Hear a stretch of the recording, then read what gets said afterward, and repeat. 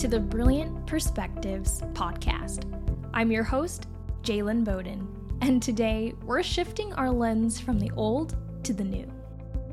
When our lens on life in the Spirit comes from an old covenant perspective, we're living in a visitational culture, where we see God's presence as something that comes and goes, rather than a constant, intimate, daily relationship.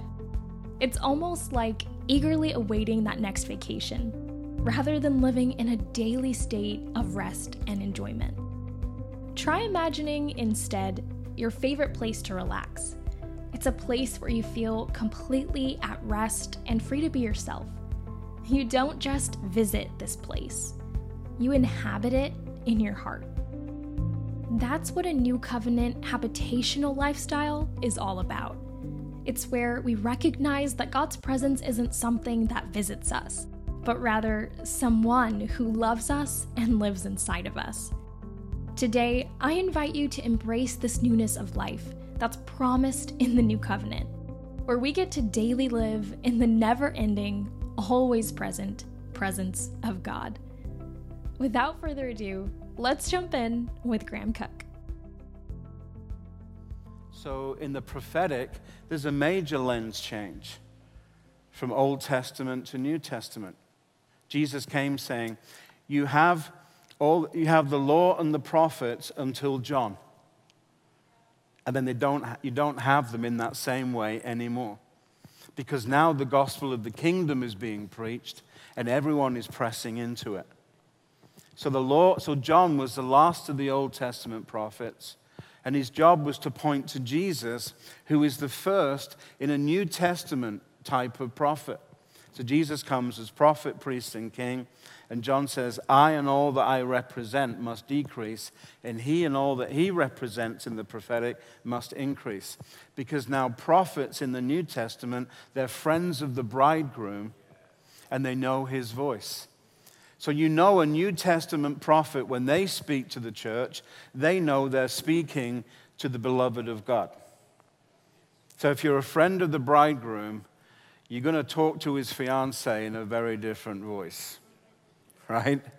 So you can tell an Old Testament style prophet and a New Testament style prophet just by how they speak, just the intonation of their voice, how they speak, and so on. And you can tell who's had the lens change and who hasn't. Yeah? You can tell, too, people who are... Jesus wanted people to come out of a visitational lifestyle relationship with God, where God could come on you, but he could lift off you. And Jesus actually brought in a whole new covenant where now God is living on the inside of us, and we are learning to be a habitation of God by the Spirit. So basically, the Bible says that you are a new creation. What does that mean? It means we are a race of people never seen in the earth before Jesus. Because before Christ, everyone had a visitational relationship with God because God came on them and lifted off them and so on. And now because of Jesus, God actually comes and makes his abode in us, and we are a habitation of God by the Spirit. That's a whole different creation. So you are a people group never seen in the earth, because the earth had never known anybody to have God living on the inside of them until Jesus came and made that possible. So now we're a habitation of God. That means we do church completely differently. Right? So that's a major lens change, that I have God living on the inside of me. So therefore, my spirituality is not out there anymore, it's in here. And so that means that all the truth and revelation that I need is actually going to rise up within me. Yeah? Because Christ is in me, and the Holy Spirit is given to me, according to John 16, to take all the things that belong to Jesus and make them real. He understands all the deep things of God and all the mysteries. It's because he has a search engine bigger than Google. He searches all the deep things of God. And he's come to tell us things about God and therefore ourselves that we've never heard before because we're in this completely different place. And when it comes to hearing the voice of God, here's the thing, is God doesn't speak to your head, he speaks into your spirit. And so the Word of God speaks here and rises up into your conscious thinking, because that's how a habitational person would think. God is already in me, so I can hear his voice. I just need to get still and listen. And that voice is going to rise up within me because he speaks into my heart first. And those words come and explode into my thinking and change, and the light bulb goes on. Whereas if you're in a visitational culture, you're waiting for something out there. You're external in your expectation of who God is and how God works. And so you think that God speaks to your head, and you'll hear people say, well, I know it in my head, I'm waiting for it to make the 18-inch drop into my heart. There is no 18-inch drop because God does not speak to your head. He speaks into your spirit, and it rises up and explodes into your thinking. That's like revelation almost like spins you around in that sense, you know? And it's here. Because God is living here. You are born again by the Spirit, and now God's living on the inside of you. That's a major lens change. So you can see that everything that God is doing. So from the transition from a visitational culture to a habitational culture is something that Jesus modeled. And so you can always tell who's in a visitational culture and who's in a habitational one. Because people in a visitational culture will be pinning all their hopes on revival. And to them, revival is an event. We need an event. Because in a visitational culture, everything is external. So we need an event. We need something to happen in a move of God. You know, when that comes, then we can all be changed and so on. But in a habitational culture, you are the revival. In a habitational culture, it's God is already in you, and we are waking up to who we really are. And so we're realizing that I am that revival. God is renewing me, and I don't have to wait for anything external. I just need to flow with whatever God wants to be inside of me now. So you can always tell those people in prayer who has what particular lens when it comes to prayer. Because in a visitational culture, we'll be happy to fast and pray and spend hours crying out, oh Lord, oh that you would open a window in heaven and come down. Well, there's a door been open for 2,000 years. His name is Jesus, and that door is actually in you. So the door is in you, and it's got a handle on both sides of that door. When Jesus said, hey, I'm coming knocking on that door, I want to have some fellowship. So you realize there's a door in me. I can go into his presence anytime I want, and he can come into mine. So you pray differently.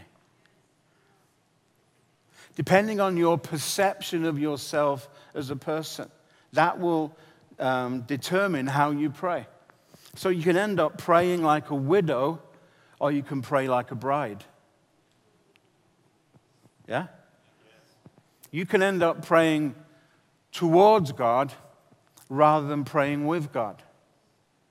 Because what the Bible talks about in prayer is that Hebrews 7:25 says that Jesus ever lives to make intercession for us. He's praying for us. Aren't you curious about what he might be praying? I'm totally curious. I'm hooked on. I just need to hear what he's praying first. That's why we rejoice, because rejoicing puts you in the frame where the presence of God is. You know, rejoice always, pray without ceasing, in everything give thanks. 1 Thessalonians 5:16-18. So we rejoice first because that puts us in a place where we can listen. Then we listen to what Jesus is praying. So the Bible says that Jesus ever lives to make intercession for us. And in Romans 8, it says that the Holy Spirit also groans with intercession. I think he groans because he has to live with us, eh? He's like, dear Lord, please let Graham get it. Please, you just wake that English boy up, please. Do me a favor. I'm running out of angels to look after him because he's doing all their heads in. They all want R&R. So there you've got two significant members of the Godhead praying. And what if you are a third-fold chord in prayer? What if you're the third part? You've got prayer going on in stereo from two fabulous individuals. And what you do is you get to join in and say the same thing. Yeah? And what we're doing then is we're praying with God, not towards him. And then prayer, in a visitational context, prayer can be a discipline. We see prayer as a discipline. But in a relational context, we see it as a delight. Because here's the thing. If we're learning to live from heaven to earth, then there are no disciplines in heaven. You ever thought about it that way? There are no disciplines in heaven. No one's standing around the throne going, okay, just 45 minutes to go in this worship thing. I know it's been going on for 4 years, but 45 minutes to go. No one's thinking, I have to come into the presence of God. No one's trying to get their mind right to come before the Lord and into heaven. Everyone just looks up and sees Jesus. And it's like Homer Simpson with chicken. You just start to drool. Chicken. It's like, Jesus. Jesus. You're in. You're right there. And then the whole thing about being in the presence of God, probably 3/4 of it is relaxing, resting, knowing that you fit, knowing that you're welcome. You don't have to be perfect about everything because he is. And so you enter into his completeness, you enter into his rest, you enter into his perfection, and you're accepted in the beloved. It's just like we can come with all that we are, and it doesn't matter because he's already made a place for us. And so how he sees us makes us accepted. So it's really important for us to understand the lens that God has towards us. Hey friends, we know that learning to think brilliantly can completely transform your life and enrich your relationships. It's not just good news, it's brilliant. You can discover how to unlock your next level of upgrades and refresh your thinking by visiting brillianttv.com today.